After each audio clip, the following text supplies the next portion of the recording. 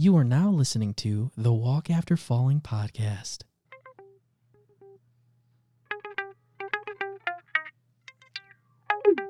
Where's your dad's voice? I don't know. Tell me what you want to get down with the flow. Cause I'm coming to the show when let's do this one more flow. I don't know what kind of struggle you're going through. I don't know what the situation may be. But you serve a mighty God. You serve a mighty God. Ooh, I like that. You serve a mighty God. Tell them what they feeling. Cause it's that feeling. We coming in with the thriller in it. So walk after filler. Thriller. What's up, everybody? How's it going? Happy Monday. Monday. Hello. So we're chilling here in the studio. My stewed. Why are you on your phone right now? I'm pulling up a Bible verse. Okay. Getting prepared. Yeah. All right, cool. So we're in the studio right now, which is AKA Catherine's living room. We've been mobile for a while now. Mm-hmm. And it's been pretty cool. Yeah. I like our new setup. I do too. How I do you love like the it? arms. Yeah? Yeah. My arms? Yeah, your arms. Yeah. Welcome to the Jude Show. Oh, Lord. I really do. These are cool. I know. I feel like we can finally relax and not be super hunched over and everything. Mm-hmm. Yeah, it's nice. I'm just drinking some coffee, practicing my ASMR voice skills. I want to take you to a beautiful place right now. Okay, so we are going to talk today, and we have no guest today. Our guest is the Holy Spirit. Mm-hmm. Amen. And Rocky here, chilling. I really like the setup. It's comfortable. Yeah. But we're going to talk today about something very close to home, and that is Catherine's story. Mm-hmm. So if you guys can remember back, and shout out, we made it to episode 30 last week. Woohoo. So we're on episode 31 now. And yeah, if you remember all the way back to episode 1, I shared my story about my walk. It's with self-doubt, and we were very, very new to the game. Very new. Very new. Not that we're pros now, but we're less new. I know. I had to yank questions out of you to ask me. So I had to interview myself. In a way. No. But we've come a long way. And I think now we're ready. We've had some amazing stories on, some amazing people, very special guests. All special. But this one is close to home because this is Catherine's story. And we want to just hold that space right now and share. And she's ready. She's ready to share. She's come a long way, even before I have come into her life and have had the pleasure of making her fall in love with me and putting a ring on it. Yes, you do. So you guys have been literally walking with us through that journey as well, too, which is awesome because we were not engaged when we first started this podcast. It's pretty cool. So I say all that to bring you in to the space, set the tone. We're relaxing right now. It's a rainy day, fall day, and we want to bring you this story. So I'm going to leave it to myself to ask the first question. So, babe, how you feeling? I feel good. I feel a little nervous. Yeah. Yeah. What about sharing your story feels nervous? I just want to make sure the Lord is glorified in it because it is truly a testimony to his power and sovereignty and grace and the fact that he's always with us. Yeah. And I want that to be what comes across louder than anything. Absolutely. So how do you feel, before we get into the meat of your story, how do you feel is the best example of how the Lord has really worked in your life. And you can share everything leading up to it, but like right now when you look back, what's maybe a sentence, a word, something that you can share that's like, man, like that was all God, for you, what would that be? It's funny. The first word that came to my mind was movement, but I think it's because right now you said we're in my place and I'm getting ready to move out of this place in like 10 days. And when I think about how I was when I first moved in here and now moving out, this place that's held me for 2 years, it's probably it's like it held me from when I was at just a low, desperate, lonely place. Yeah. And now I feel entirely renewed as a person leaving here. I feel like a completely different person. Yeah. Yeah. And it's almost like perfect in the way that it's come to a completeness of you've grown so much in this place, and not just the physical place, but while you've been here, I'm sure there have been many nights of crying and loneliness. And I'm gonna cry right now. That's okay. And just going through a lot of things here. I mean, I'm sure there's a lot of memories packed in those 2 years from where you were before to where you are now, and leaving to, you are literally elevating to a new season. You are moving to a new place. It's going to be fresh and new memories to make. And yeah, we're going to be 11 minutes away now. I'm going to be saving on some gas. Hallelujah. That is glorifying the Lord. But he's cracking jokes because he's watching me cry right now. That's why. Well, you can cry. Your crying could be part of our ASMR. What would a teardrop sound like? Sure. Something like that. I don't know. But okay, so but up until that point, when you get, like, you getting to this place is a story in itself and what you went through in those 2 years. But we want to go a little bit further than that. We want to go to maybe a darker place, and a darker place in your life that may have felt like, looking back on now, even before these 2 years, how far you've come along. Oh yeah. Since then, and sharing your story with me, I think is one of the biggest things in our relationship that you were able to like open up about. So I'm going to stop there. I'm going to leave it to you because I want you to start where you feel like you want to start with and share it how you want to share it. And then I'll ask questions as we go along, but I want to leave that space for you now. Wow. I think when you talk about like it being a dark story, like that's definitely how it felt when I was in it. It doesn't feel dark now because I know the end. Yeah, it's not necessarily a dark story, but it was a dark season. It was, yeah. Hard season, tough season, a season of finding yourself, losing yourself. I mean, yeah. I mean, I think, it really, for me, it all really started when I lost my grandmother when I was 12 years old. And at that time, my mom was in Atlanta with my grandma. So I was just at home with my dad. And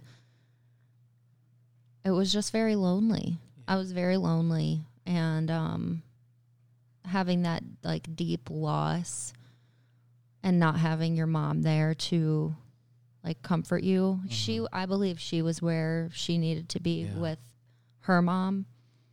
But at the same time, I needed my mom. I needed that comfort. And I just felt alone. I didn't know where to turn. And I'd always grown up with, my mom and I grew up reading the Bible every morning, reading Sticky Situations. So that was something, the Lord is in my heart. I got baptized when I was 8 years old. I always felt like a very deep peace from the Lord. And I didn't, in that moment, I don't know if it was that I didn't really seek him out or it just wasn't on my mind, but I just felt like it was just me. And I had to hold myself up, and I couldn't do that. Wow. And so I turned to self-harm, and that was my comfort. And that became my comfort for like the next 5 years of my life. Wow. And, you know, I know we talked about it at a very early episode, but the thing about self-harm is that it temporarily makes you feel better, makes you feel like you have control over whatever it is. Like for me, it was just like overwhelming sadness and loneliness and shame. And I don't know if this is just like how Catherine experiences the world, or if it's, you know, those emotions are just as heavy as they are. But for me, it felt like they were like soul crushing. Wow. And when I was in them, I could not see a way out. Yeah. I could not feel the entire weight of them. And so self-harm was a way that it would bring me back out a little bit. It felt like I could just like peek my nose above water and get a breath. Wow. Like a very short breath. And then it would just come like, you know, it would drown me out again. And it just continued in that spiral for years. And what was how did you turn to that? Like, how does one, I mean, it may be different for everybody, but like how does somebody find out like, oh, I can do this and it can make me feel better? Honestly, at least it's what they think. I really wish I knew. I I go back to the moment that it was like the first time I decided to do it, and I'm like, what? Like, how did I even get that idea in my head? Wow. And I don't know. Like, that's why, you know, I this is a very thin line to walk when I say this, because I'm not saying that mental illness and self-harm or anything is like demonic in a way, you know, because that was a very harmful message I received and I internalized that what I was going through, like I was possessed, you know? Yeah. And so I'm not saying that. Yeah. But I don't think I put that idea in my head. I think that idea was a message from the enemy. Yes, 100%. Yeah. Because what kind of 12-year-old thinks that? Wow. Yeah. You know? So. And was this something that you, like, did anybody know you were doing this at that time? Like, were you hiding it? I never hid it well. And I think that's because well, there's a difference between never hiding it well and, like, hiding it. So were you purposely trying to hide it? Or no. Were you wanting to be caught or seen? I you know, it kind of fluctuated throughout points. At that point, no, I wasn't hiding it. And yeah, it went through points where I would, because also, you know, I was a swimmer. So it's like, oh yeah, your whole body's pretty much exposed when you're swimming. Exactly. So you only have, you know, certain places that it's not exposed. And yeah, there were some points where I was like, I just don't want to have the questions about it anymore. Wow. And so I would go through greater lengths to hide it. But, you know, I think it was like, that was an ultimate cry for help, that I wasn't hiding it. I wanted someone to see and someone to ask me, are you okay? That's all I wanted. Yeah. And did anybody ask you? Did anybody notice it? Did anybody call you out on it? You know, when people asked me about it, they would always say, what happened? It was never, are you okay? Wow. It was like, what are you doing to yourself? Yeah. You know, and when you see someone going through that, to make them feel more ashamed of what they're doing just pushes them back to it. Yeah. And, you know, not blaming anyone, because how do you that's scary. To see that on someone is scary. How do you approach that? And I don't think anyone knew. No one. Like my coaches, my trainers, my parents, my friends, you know, it was always, don't do that to yourself. It was never like, what's going on that's making you do that? Do you feel like they felt more, and you were still 12 at this time? This was about, it lasted probably 5 years till I was 17. Do you think there was a fear for people to open up that conversation with you by asking you, are you okay? Or do you think that maybe it's just natural of us in general to try to control situations by solving it and saying, don't do this, and thinking that goes a long way? Yeah, I think just self-harm in general makes people uncomfortable. And I just think it's one of those things that we don't talk about. And so we don't know how to handle it. Like we talk about how to handle someone doing drugs or someone, you know, whatever other numbing behavior it is, eating disorders, you know, like we talk about those things more, but I think because people just aren't educated about it, they don't know about it, and so it's confusing. Like for someone who's never done it, I mean, my mom still asks me like, why? And it's like, I don't know why, but I wasn't going to turn to the things that I saw my family doing because I knew that would just create chaos.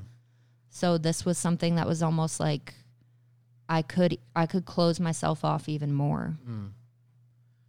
Do you feel, and I am no expert in this at all, but do you feel like self-harm, wearing the wounds is almost a way of an outward showing of the pain that you're feeling inside? 100%. Yes, absolutely. And, you know, like even now, like I have scars, and it's like that still is like an outward showing of like what I went through. Yeah, I think 100%. And how do you feel about those scars now? I still, you know, people like still, it hasn't happened in a while. I think the last time was in college, my weight trainer, and he was like, what is that? You know? It's another yeah. Like surprised reaction. And I'm like, what the hell? Like, sorry, but what the hell? Like, you're just going to really point that out to me out of nowhere, you know? And yeah, you know, it's just the way that we approach people who are hurting. Yeah.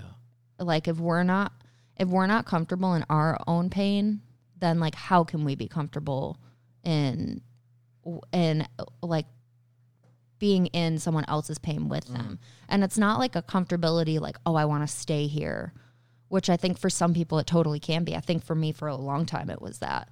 But it's a comfortability like I'm not ashamed to talk about it. Yeah. I'm not. And you know, with something like self-harm that brings so much shame, it's like you need someone who is going to come at you with shame as the farthest thing away from it. Yeah. Like you need all the grace in the world. Wow. Now, going through that point in your life and doing, how long were you doing that for? Probably 5 years. It really all like culminated right before my 17th birthday. And what happened? What was how can I ask this? What was the event? Because I guess I'm still learning more a little bit about that as well too, was because you had another very traumatic event that happened around that time. But was that event the thing that stopped the self-harm, or were you still continuing after that in some way? Or was that, you know, and I'll let you explain it, was that the last time I ever did? not the last time, but was that the like pinnacle of all of this building up? Yes, and yes, it was. It was definitely the pinnacle, but when you reach the top, you don't just drop down to, okay, I'm better now. Like, recovery is a long road. Oh, absolutely. It's like, it's probably like a less steep climb than it is up to the top of it. Yeah. Being as hard as it was. Yeah. I mean, I believe that no matter what we go through in life, like we are always, like, we're recovering until the day that we die. You know? Yeah, that's true. Yeah. But, so, yeah, take us into that. I don't know what the best, like, word for it, like, that final event or that final, like, the I feel like I have it on the tip of my tongue, but you know what I mean? Like, the camel that broke the straw's back, right? The straw that broke the camel's back? Sorry. Very close. Yes. I'm just, like, I'm trying to find the right word for it to say, like, this is all that buildup of all that you were going through, like, this event you're going to share. Yeah.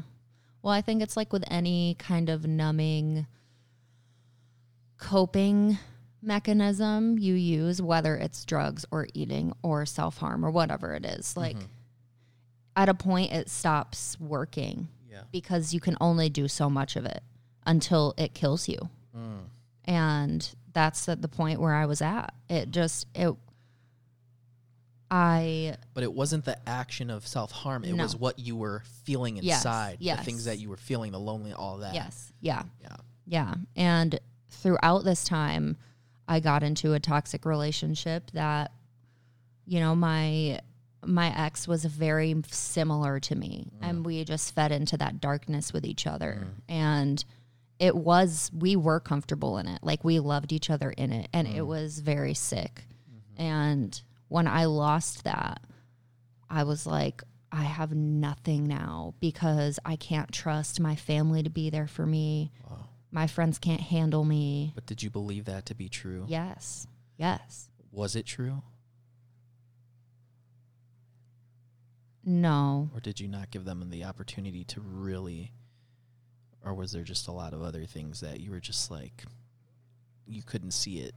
I couldn't see anything. I was so clouded. Like, I was in a dark cloud. That everything I saw was just darkness. Yeah. And when I had, like, my only person that I felt like was in it with me taken away, it was like it felt suffocating. It felt like I could not handle this weight anymore. It felt like I'm truly, like, alone in this. And it felt like I was unlovable. Like, you talk about damaging thoughts. It was like all of them. Like, it was that I'll never have anyone, like, no one can ever love me. You know? Like, which is not true because I love you so much. But go ahead. It felt like desperate. And when all of those things just come rushing in at you, then it's like I could not see past it. I needed it to stop because it was too much. And so I went home after school and I was not in a good place. I was, you know, it was like panic and depression, and I just was like done. And my mom saw me, and I was supposed to go to swim practice that night. She said, and she was supposed to drive us with the carpool, and she said, why don't you stay? I'm gonna take, you know, whoever we're gonna take, and then I'll be back. And I was like, okay. And it was like that time alone I had, like, it's like being alone and loneliness. You always say, like, boredom is the devil's playground. Idle minds, idle hands, yeah. I think that's like being that was being alone for me because it was just me then and all I had was me. And so I went into my mom's medicine cabinet and I took three bottles of pills and I took them up to my bathroom and I took them all. And it's what was going through your mind in that, like, you were committed to doing this? Like, was there any point where you're like, I'm just going to put them down? Or no. The first, the second, the third bottle, was there any point of like, no, I shouldn't do this? Mm-mm. Like, you were committed to what you were feeling? Almost. I was committed to getting out of what I was feeling, like at any cost. I didn't care if it took my life because at least I wouldn't be feeling like this anymore. And it wasn't even that I wanted to die, I don't think. I don't think I ever wanted to actually end my life. I think I just wanted it to stop. Like, I wanted to breathe. I just wanted to breathe. Wow. And it's so funny because it's like I wanted life. Like, all I wanted was to live. And I felt like I wasn't. And so my mom got home. My dad got home. My dad got home first. And, you know, he came up and he was like, are you okay? And I remember, like, with any, like, big life-changing day or moment, it's like you can be transported back there. Yeah. And, like, I remember it so clearly. Like, I was sitting on the floor and I had these, like, pill bottles out. And I was like, should I hide them so they don't see, so they don't know that I did this? Or should I just leave them out, like, you know, and I'll hide them later? Yeah.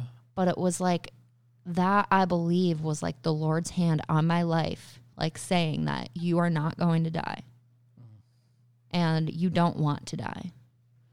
And I left them out and I went to go talk to my dad and I could feel myself just like, you can feel yourself dying. You can feel yourself just slipping away. And that's what it felt like just tiny parts of me one at a time slipping away. And, you know, he's trying to talk to me and I can't really even focus on what he's saying because I'm like, I can barely keep my eyes open. Wow. And, you know, my mom gets home, she goes into the bathroom and I can just hear her scream like, oh my God, Frank.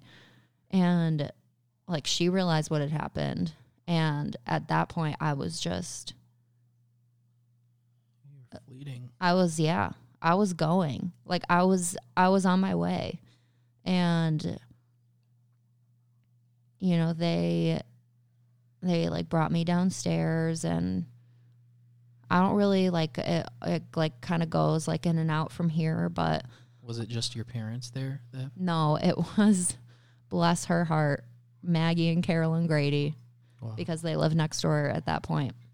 And Maggie was there and she was just, I don't think she knew what to do. Yeah. And Carolyn's a nurse. Mm-hmm. And Maggie is a nurse now too, but she wasn't at the time. But Carolyn was just in my face, like, stay awake, you know, like, wow. I just remember Carolyn's face in my face and my mom just over screaming, crying, like, oh my God, no. And, you know, Carolyn was like, you have to call the ambulance. You have to. Mm-hmm. Because, you know, this was not the first time that I had tried this. Really? Yeah. There was a couple points before, but it was never really anything serious. It was just like, I wonder if I could take enough to not feel really anymore. I didn't know that. Wow. And so my parents knew that this was something I'd done before. Wow. And we had gone to the hospital one other time before. Mm-hmm. And, you know, it wasn't anything serious, so they didn't really have to do anything. But, you know, this time I think they were hoping it was like that, but because of what I took, Carolyn was like, no, you have to. Like, she needs help right now. And, you know, the ambulance came and they gave me charcoal, and I just remember sitting on that chair. I remember exactly where it was, in my kitchen, and the guy, the paramedic, mm-hmm. He's like, you have to take this. Keep going, because it's so gross. You have to chug it, huh? Yeah. And And, then they took me to the hospital, and I don't really remember much. But I remember being there and eventually like waking up and wanting to get up, and they were like, please don't get up. Please don't get up. And I was like, I have to go to the bathroom. Like, it's just so stubborn. I'm just so stubborn. And I got up to go to the bathroom. I come back and I'm getting like lightheaded. I can't really breathe. And I like start collapsing. Wow. And they brought me over to the bed, and they hooked me up, and like I could see on the monitor like my heart rate starting to drop. Wow. And I could hear my mom crying still, and I heard them calling the crash carts. And it was like, to see all of that and to take that all in, I was like, I don't want to die. And I remember like closing my eyes and telling myself, like, just keep going. Just keep your heart beating. And then my heart rate started going up. They never had to revive me. Wow. And it was just that in that moment, it was like a sudden realization of like, this cannot be over. This cannot be how it ends. Wow. What's one of the biggest things that you would tell, and how old were you at that time when you did that? I just before I turned 17, because I Just spent before my your 17th birthday in a psychiatric hospital. Wow. If there's anything you can tell now, knowing where you're at, 2 weeks away from a new season, if you could go back to that moment in the bathroom with 16-year-old Catherine, if you could whisper in her ear one thing that could save her from going through that experience, would you first? And what would you say? I don't even know that I would say anything, but it's like I just wanted to be held. I wanted presence. Like I wanted someone there with me that wasn't scared of me, that wasn't trying to fix me, that wasn't dragging me down with them. I just wanted someone to like let me be in it, but also be like a rope I could hold on to. But they wouldn't be pulling me up. Like I could just have that rope of like, okay, now I can climb up myself. What if I were to tell you that you did? I believe that. And I believe that really, truly, as alone as I felt, that the Lord had that rope for me, that Jesus was right there. Like there's just no way I would be alive today if it wasn't for this. If one thing had gone differently, I would not be here. And that just shows me that God was all over it. Wow. And that he was protecting me. And that's why, like anything from then on, even in moments where I wasn't close with the Lord, anything at all that came at me, as intense as it feels in the moment, as much as I can tell myself that it's always going to be this way, I know, like I have a deep like soul knowing that it's not. Because of that. Like he showed me that he didn't leave me. Wow. And what do you believe about yourself spending time at the time after all of that and spending time in a psychiatric ward? What were you believing about yourself? What were those damaging thoughts at that point? Were you on the road to recovery to believing better about yourself, or were you just in the moment of everything happening?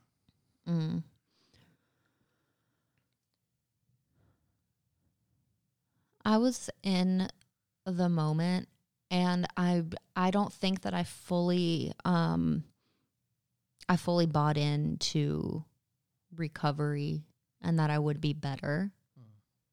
It was like a small buying in every day. Wow. Like, okay, I'll do this. I'll do this to make it better for a little bit. But I didn't think that I'd ever be healed. Did you want to?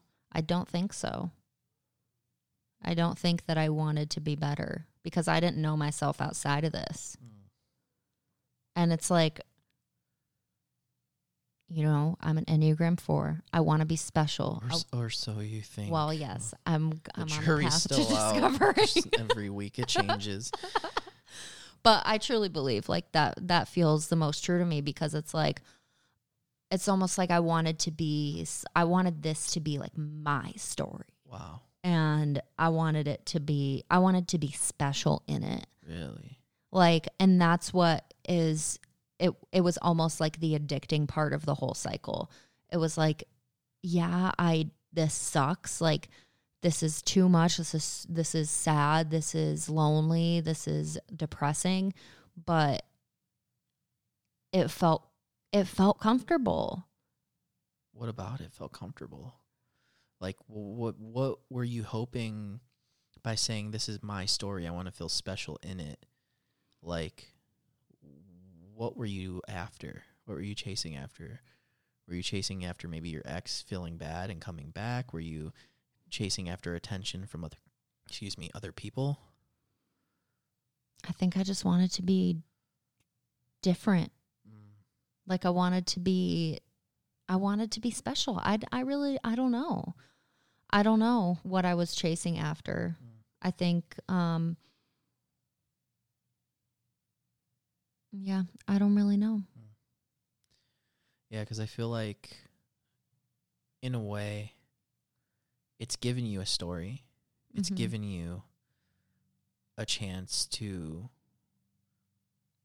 show how special the Lord is through your story. Yeah.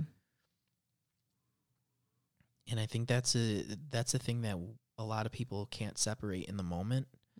But when you look back on it, that's nothing but true. Is that you even being here today to share this story, that's how the Lord is glorified through your walk, through what you've had to go through, through what, you know, because we listened to that Stephen Furtick message about, you know, God is in control, but it doesn't mean that he takes control. It doesn't mean that he's going to take control. So being that rope, being that lifeline for you in that moment, but you still going through it, it's because you had to be here today to tell this story and to be a testimony. Because whether somebody out there right now is listening to this and saying, I'm going through that, I'm on my way to that, or they know somebody who is, or they know somebody who they've seen outward scars and have said, whoa, what is that? Why are you doing that? Maybe this is your chance to hear this and go back to them and say, Are you okay? Are you okay? Well, I always come up with the titles within the conversation. Are you okay? Annie, are you okay? Are you okay? Are you okay, Annie? But in all seriousness, this is your testimony. So through your recovery, did you feel more support, genuine support, or was it, we got to get you better? We can't have this happen again. Do you feel like people were tipping their toes around you? Scared of you, what you might do? Yes. Right after, yes. I think, you know, putting myself in the position of my parents, especially, the worst, I cannot imagine. I don't even have kids, but I can't imagine losing Rocky. Like, that would be... And we've had some scares. I know. Oh, my gosh, yes. That would be, I think, the deepest pain, the deepest loss that anyone could ever feel is to lose their child, the person they're supposed to take care of and protect. And So I can't, I mean, I saw it in my mom's face that night. I saw her fear. Like, yeah, when you were telling me the story, I couldn't, like, when you were saying, like, you could literally, like, it was blurry to you, but you, like, your dad was in the other bed just talking to you and then, like, carrying you down the stairs. And that makes me emotional because it just, it almost puts me in his shoes of, like, oh my God, like, what? And that's why I asked you, like, have you ever asked him, like, what that was like or how that felt for him? Because to carry your daughter and almost a lifeless, but your own, really, like, you know, your brother is by marriage and everything, but your only daughter, your only child in a way, right? To be carrying her down the stairs because she's almost lifeless. And I don't say that for dramatic effect. I say that because I couldn't imagine. Like when Rocky was chewing a pen or anything, or when he had the reverse sneezes, oh my gosh, yeah. and I'm holding him and I'm carrying him and he's stiff, like that, like, you know, that compares probably nothing to like that moment your dad was going through, but your heart sinking and feeling helpless, but all you can do is just act and move and run down the stairs holding you, like that. There's no words, and only people in that moment can probably only describe, or not even really, but it's just, man. Yeah, I think it's like, it's a fear unlike any other. And so when now that I know that they were, and really the whole time since they knew that I was self-harming, up until that point, they were acting out of fear. And because they didn't know, they knew how to deal with someone abusing drugs and acting out, but they didn't know how to deal with a kid who was pulling everything in. And they were just scared. And I don't even know what your question was now. I think my original question was, what was recovery like? Yeah, so... Did you immediately Oh, feel yeah. So, yeah, I think they were scared for a long time. And they've realized, because, you know, only a year and a half later did I move to a different time zone to go to college. Yeah. Like, I was out, I was away. And they, like, I don't even know what happened at that point, but they trusted me. And they trusted that I was going to be okay. And did you trust yourself? Was that ever a thought that this might happen again? Yeah, it's a fear. It's a fear that because I've never felt a pain, a deep, like, soul crushing pain like that again. And so, yes, I fear, part of me fears that when I lose my parents, or like if I ever lost you, like, yeah, that scares me, that would be that intense. And that comes, like, that's a deep fear of, I think, the intensity of the emotion. But we don't fear. Right. So that's why I said Let's part believe. of me, because now You're it's the like, Lord. right now it's like, I know that no matter how intense it is, like, I'm going to be alive at the other side of it. And this might be a whole nother conversation for another time, but that intensity that you feel, because I know you've mentioned that a lot through our time dating and now being engaged. Yay. But you just got to plug that every time. Plug. But because I always forget to call it, like, I've been making the mistake of saying my girlfriend still, you know, Yeah. So it's all still new to me. But that intensity that you feel, do you think that's like a chemical reaction? Like, is that an emotional thing, or is that like a chemical? I'm not going to say imbalance, but I'm going to say, do you think that's something chemical, like in the brain? Like, that intensity to feel, because I know you feel for people. Like when people are going through things, you feel what they feel. It might not be the exact same thing, but you're there, you're in it with them. I'm not sure. I'm Okay, not sure if we'll that's... leave it at that, because I know that opens up a whole other can. But I do want to say, like, I think for people who are intense feelers specifically, because I don't think that's everyone. No. That, you know, I think the Lord designs us to be intense something, intense doers, intense thinkers, intense feelers. And for those of us who are intense feelers, I'm not sure how that's wired within us, like physiologically. Yeah. But I believe that's a gift. I don't think there's anything wrong with it.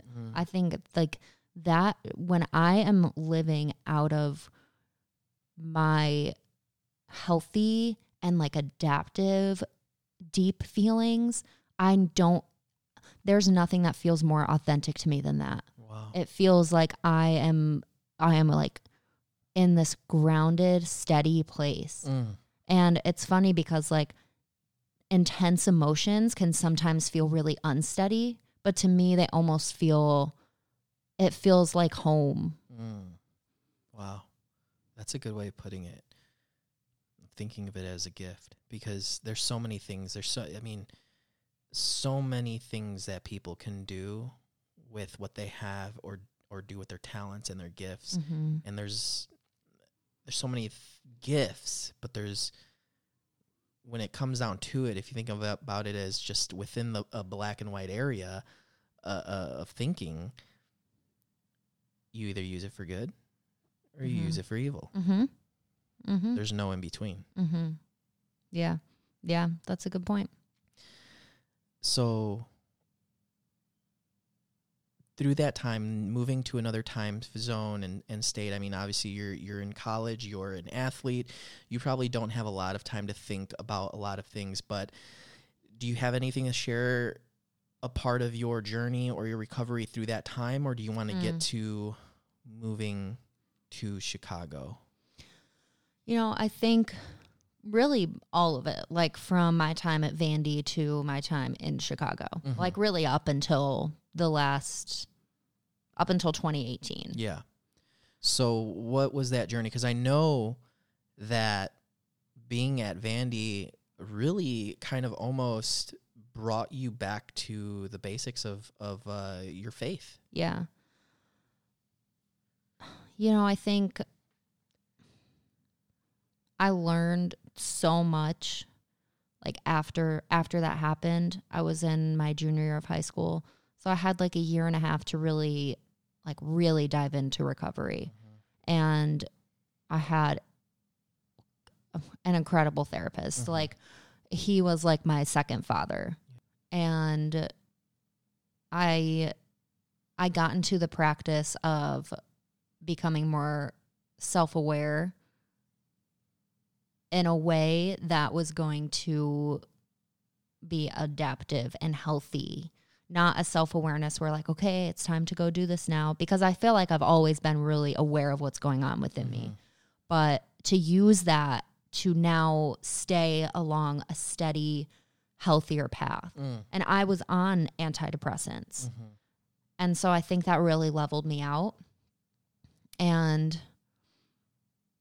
when I came off of them, it was like almost a relearning. It was a lot quicker, but it was a relearning of how to be with the intensity of emotions again. Wow. And yeah. So what was the point where you started to really like rediscover your relationship with God? It was probably it was in my time at Vandy. I'm not sure exactly when, but it had gone, you know, like kind of, I go to FCA a couple times, I go to church a couple times, I really feel it. And then, you know, life would just happen. And I was tired on Sundays because it was literally our only day to sleep in. Yeah. In college, where you're like, everyone else is sleeping in, it's not fair. And so it was a lot of that, but towards the end of my senior year, I'd say, I was like, all right, swimming's going to be done. This thing that has grounded me and really saved my life in so many ways. And so I'm going to have to find things that hold me as well as that did. Yeah. And so church was one of those things. I was like, I really just feel like I need this. And so I started going to Cross Point in Nashville. Amazing church. If anyone is listening from Nashville, you got to go. Shout out crosspoint.tv. Yeah. Annie F. Downs. Be our guest someday. Oh my gosh. Yeah. And I think I really experienced the Holy Spirit meeting me where I was at and like really speaking to me. Wow. Like clearly. And I always feel like my heart was attuned with the Holy Spirit, but my mind was not. And I finally was like, wow, this is like, I want to dive into this. Like, this feels right. Yeah. And so I started going more, and I realized like it was something I needed. Like, it wasn't just something that I could have in my life. It was something I needed to be the foundation of my life. Wow. And I think that was something I gradually started to learn from that point on, really. And, you know, when I moved to Chicago, it was kind of the same thing. It was like, okay, I need to find a church. I need this. And because of another toxic relationship I was in, it was kind of off and on, like going to church and not. And I won't blame it entirely on that. It was also me and my own laziness. But, you know, then I found Soul City, and really like the rest is history. Like it took, you know, then a while for me to get really like super involved. Yeah. What was the first thing you got involved in? So I joined a small group. I never went to the small group, but it was it was the Soul City Young Adults back when like they were trying to create, I think, like a full ministry around it. And so I was in like the very first small group that they ever did for that. Wow. And because I was like one of the first to sign up for it, I kind of like stayed in it, and I would put myself in at like one point, you know, 3 months would go by and then I put myself in it, and I like reach out to someone and be like, I haven't been in a while, but I really like, I want to start going a lot. And then I'd have like one person to hold me accountable. And then that person, Lucy, brought me into like her small group. And so it was tiny. It was like I could stray far away for a long time, but then because of these little tiny seeds that the Lord helped me sow throughout the way, like I would be pulled back in. Wow. And that's like the beautiful thing about that community is like, you don't even have to really know the person, but like they're going to pull you back in. It's like really incredible. Exactly. And so it was when, you know, that the roommate I was living with, like it just got really bad, and it got to a point where I was like, I can't live here anymore because it's truly like it's hurting me. And then I realized like I really need something steady in my life besides just going every Sunday. And so that's when I really started going to small group a lot more regularly. And, you know, moving into an apartment alone, you realize how if you don't want to be alone and lonely, you have to go and seek out people. Like you just have to, because you're alone all the time. Wow. But you can't expect others to know what you're feeling. Right. Because there's people like that who are lonely, and they expect other people to know what they're going through and assume to be there for them. Oh, yes. And I think that was me like the first few months I lived alone. Wow. I was like, I'm just waiting for someone to want to hang out with me, but But I didn't want to make that effort because like I didn't want to be rejected. I didn't want to be too much. I didn't want to be needy. And I didn't want to like reach out to someone that I wasn't going to connect with. Yeah. And so I just like expected like my friends to be like always up my butt, like wanting to hang out with me, like truly. But you were used to that in college and being around so many people all the time. Yeah. Yeah. And I just kind of, after going to Arizona. Oh, Lord. That's another podcast. After going on that trip, though, I really realized that I have to take agency of my life, and I can't just let life happen to me, and I can't just expect other people to read my mind, do what I want them to do, like basically like step up. And that's really like a lot of what yoga has taught me to like step up, take responsibility for what's going on in your mind, in your life, like on your mat, off your, like you roll your mat out everywhere. Like the world is your mat, you know? And so I got back from there and I was like, I am going to be this whole new person. I'm going to have no worries. I'm going to be confident. I'm going to go out. I'm going to have fun.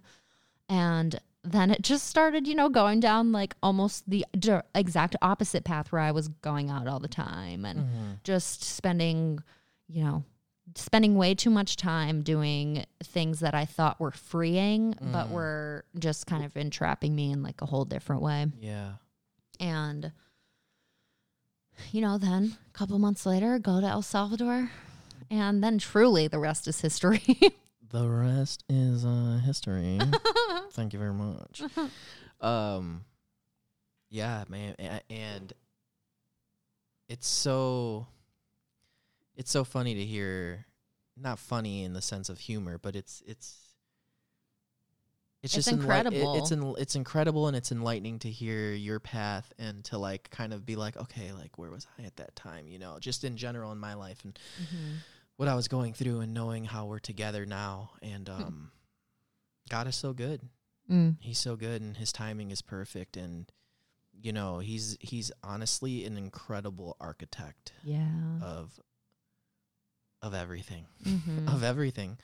Of moments, of memories, of trauma, of success. Yeah. I mean, you name it, He is the great designer. Yeah. Like, man, what it would be to like have the creative, what would even be the creative mind of God?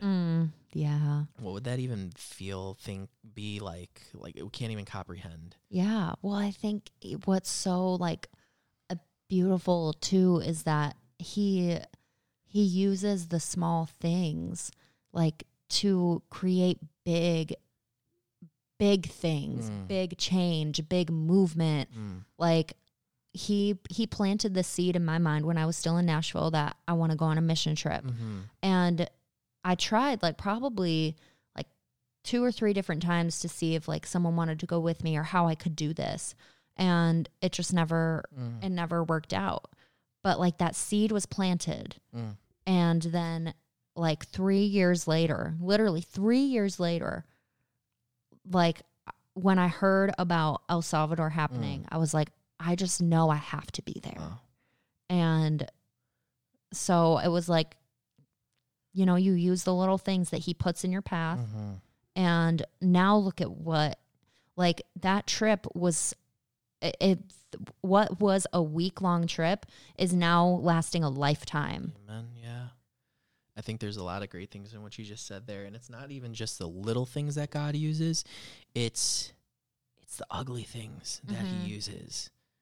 And He just turns them into like the most beautiful things. And we only see what we see. Like, for example, God took a toxic relationship you were in that led you down a path to death. Yeah. And through that journey, He led you to life and a new relationship, a new creation, of relationship, and we're not perfect, right? Mhm.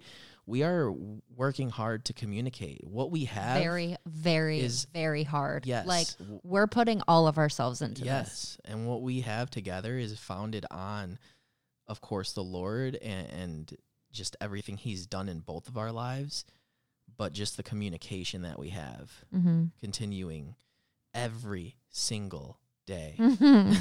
But taking the ugly things and making them beautiful, right? Mm-hmm. And that's one part of it. I think the other part of it is just showing you that putting yourself in the race, putting yourself in it, allowing yourself to have that relationship with God has opened up so many more doors for you. Mm-hmm. And knowing that you said He planted something in you, you know, a lot of the times, and shout out to Rev Dan Christian Bradley, who Mm-hmm. was on here. He was telling me the other day on the phone, like, sometimes God gives you things that are supposed to be just for you. Yeah. So having that planted in you to go on a missions trip, and then feeling like, who can I find to go with me? Who can I? Oh, that's how can so I do good. this? Like, maybe that took 3 years. Yeah. To be okay with going along. To be okay with going alone and trusting God Yeah. in your loneliness. Yeah. What you have battled your whole life of being lonely and seeing it as a dark thing, seeing it as an empty space. Mm-hmm. He allowed you to be okay with your loneliness, going through another toxic, maybe friendship or just circumstance that led you to living alone, choosing to live alone. Mm-hmm. I'm preaching now. Mm-hmm. Choosing to live alone so that He can open up these doors for you to do wonderful and mighty things without limits, Mm-hmm. right? Mm-hmm. As long as you're walking according to His will, Mhm. according to His purpose, according to His word. Mm-hmm. And yeah, there are Mm. things in life that can be just for us. It's not a Mhm. selfish thing. Mm-hmm. God put it in you. Mm-hmm. And again, Pastor Dan Christian Bradley said, God didn't save you just to save you. Oh, yeah.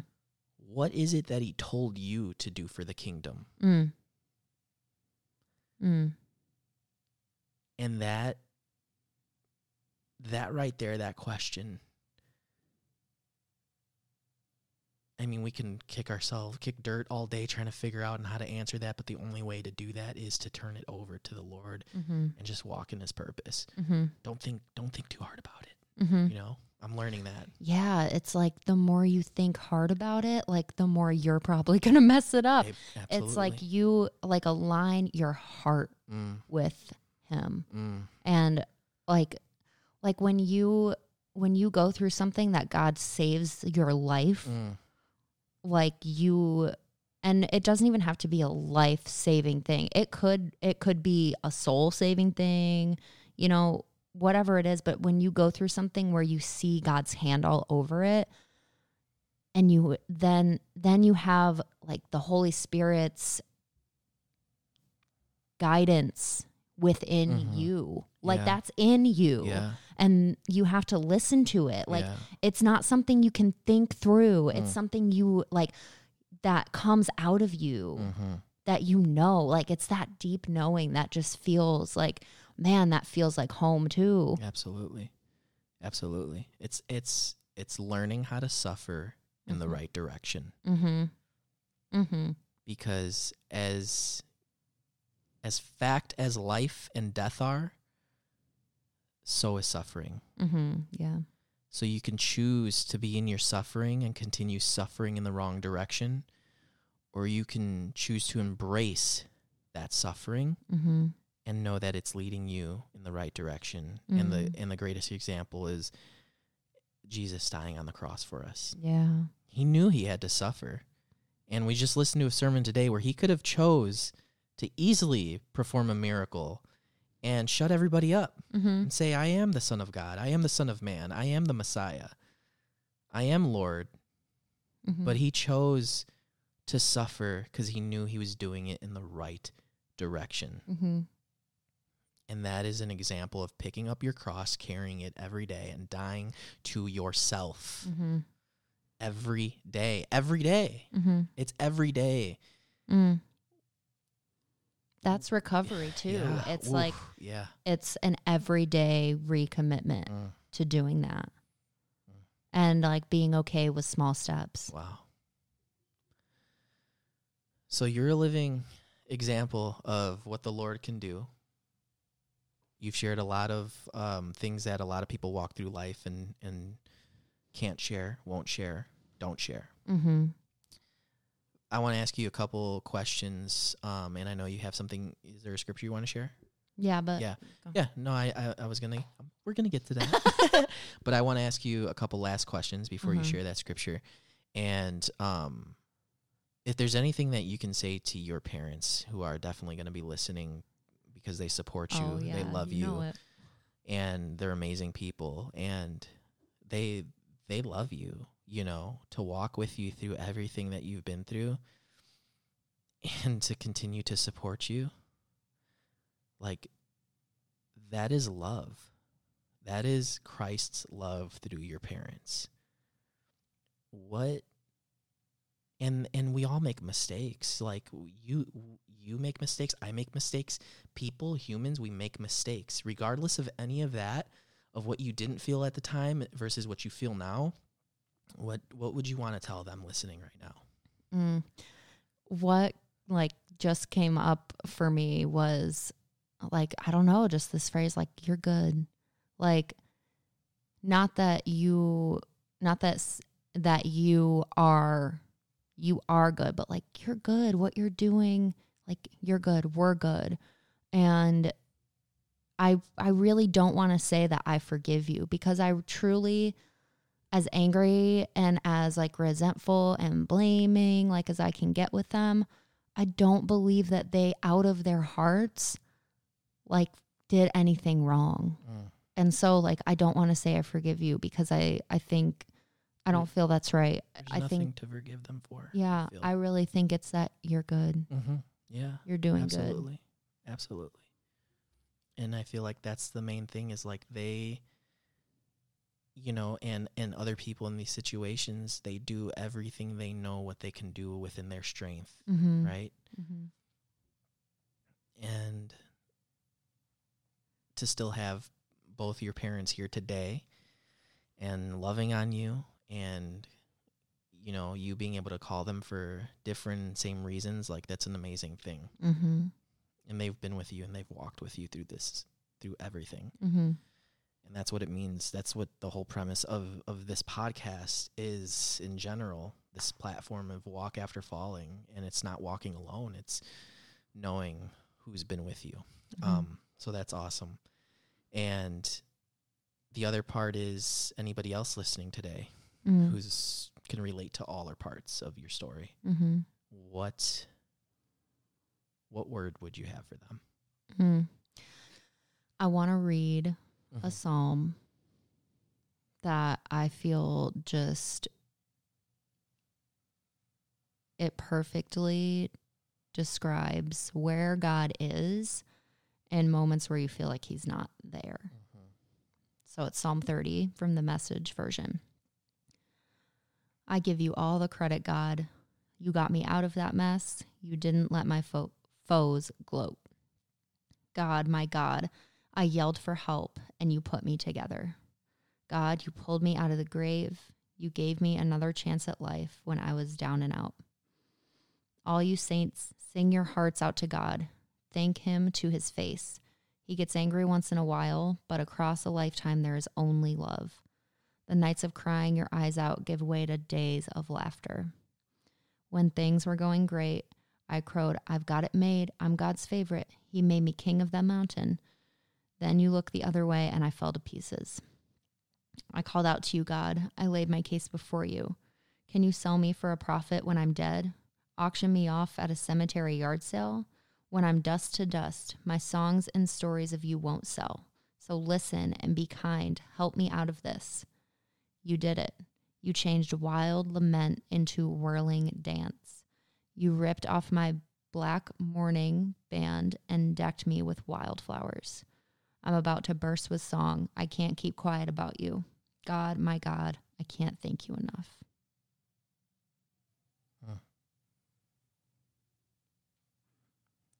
And is there any last words you want to share about your story? Are there any last words? Proper English. I think that he will turn your sufferings to joy, like Romans 8:18. The pain you've been feeling cannot compare to the joy that's coming. And it's not to make it feel better in the moment, but it's to give you perspective that there is going to be a moment that it will be better. That's good. Thank you. Thank you, babe. Thank you. Baby. Well, everybody, I hope that you enjoyed this story, this message, and know that, like she said, God's glory is better than anything that you're feeling in this moment. So hold on, and we're going to get there.